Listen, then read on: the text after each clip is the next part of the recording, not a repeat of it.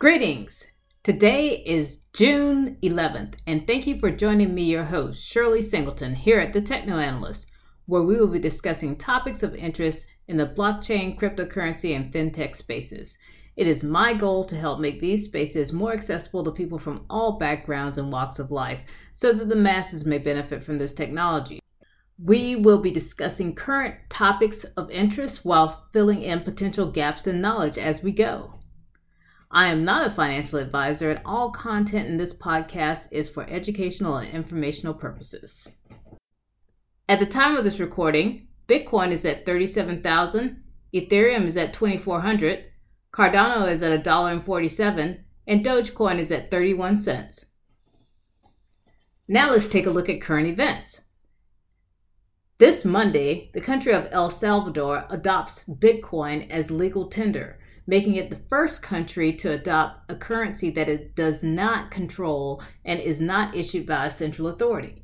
Previously, the US dollar was the only currency of El Salvador.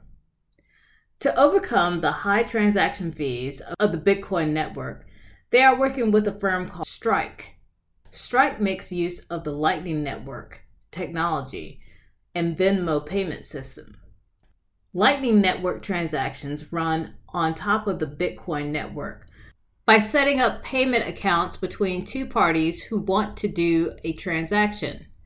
All transactions between entities are kept in an off-Bitcoin chain ledger, and the gross balance of the transactions are reconciled, and the transaction history is sent back to the Bitcoin main chain once the account has closed. So you only incur one Bitcoin transaction fee. On Tuesday, President Nayib Bukele was on Nick Carter's Twitter space, and someone asked him about Bitcoin mining powered by geothermal energy from volcanoes. He thought that it was a great idea. And by the next morning, he had initiated a project, and the CEO of one of North America's largest Bitcoin mining groups reached out to him on Twitter. So things are moving very fast. There was a metered response from the US and Europe, who said that they would take a wait and see approach. I wonder if this will be a topic at the topic of discussion at the G7 summit this week. I highly recommend an opinion piece by David Morris on CoinDesk called "The Dawn of Bitcoin Geopolitics" that discusses that if instead of countries going to the IMF for loans that require them to implement heavy austerity measures, what happens if they now have an alternative, if they could turn to some place like DeFi. Currently, there is $59.4 billion locked in DeFi. If you look back at some of the measures that countries like Greece had to go through when they got money from the IMF, they had to cut a lot of government spending. They had to do things that the country was under a lot of economic distress, and by taking the loan from the IMF, it actually worsened the situation on the ground for the people of Greece in order to pay back those loans. And now let's look at Ecuador in 2019. Ecuador got a loan from the IMF for $4.2 billion. Like I said before, currently there are $59.4 billion locked into DeFi. So at the time when Ecuador took the loans, they had to privatize public assets. They had to agree to strip workers of protections and cut government spending by 6% over the next 3 years. That was in 2019. And these things were designed to send the country into a recession so that they could have a better economic outlook in the future.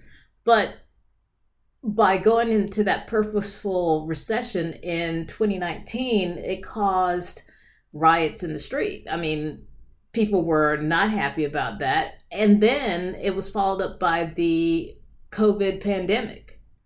So, I mean, we don't really know exactly where Ecuador stands right now economically, really, because the World Bank doesn't have any numbers for it right now because of that. Well, they aren't publishing any numbers for it due to the pandemic. So what if these countries had an alternative? What if these countries were able to, say, turn to DeFi? We discussed in an episode earlier that you can get a DeFi loan with as little as a email address. I imagine it might take a little bit more than the email address to get, $4 billion, but if these are collateralized loans. So what if, Ecuador was able to provide collateral that satisfied, the DeFi people, they could get loans from there. So this kind of shifts the balance of power. So now it's conceivable that first world countries can't dictate terms. These struggling countries, you're going to do X, Y, and Z if you take this loan. Now they have alternatives. So we'll see where this goes. I'll place a link to the article in the show notes. On Wednesday, China's Qinghai province issued a document calling for the ban of virtual mining operations. The local government cites high energy consumption and environmental pollution. Miners use a mix of hydroelectric and coal depending upon the season for mining. The State Council of China called for local governments to crack down on crypto mining and trading in May to cut back competition on the government's central bank issued cryptocurrency, the digital yuan, and for environmental reasons. While this initially caused a dip in the prices, Bitcoin prices have rallied and since then have hit heights of 38,000. Also this week, the Security and Exchange Commission, the SEC, notified Tesla that the CEO, Elon Musk, has been tweeting without court-ordered company legal approval. The Wall Street Journal is reporting that the violations occurred in 2019 and 2020.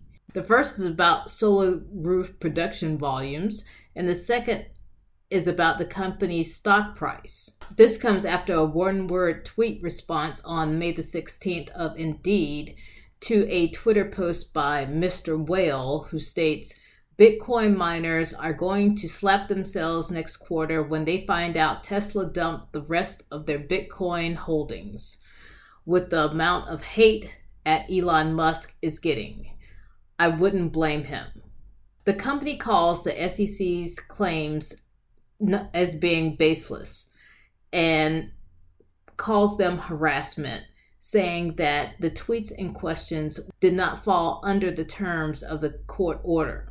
I am currently working on a YouTube video concerning Elon Musk's crypto tweets from December of 2020 to present. I will be showing their effect on the price action of Bitcoin and Dogecoin. It's been fun doing the research, and I will update the show note link once I have the video up. I've learned a lot of interesting things about Elon Musk while doing the research, and the price action didn't show exactly what I thought that it would. It was surprising what it actually shows, but I'm looking forward to getting that video out, and hopefully I'll have it out over the next week. That's it for this episode of The Techno Analyst, and until next time, stay safe and safe.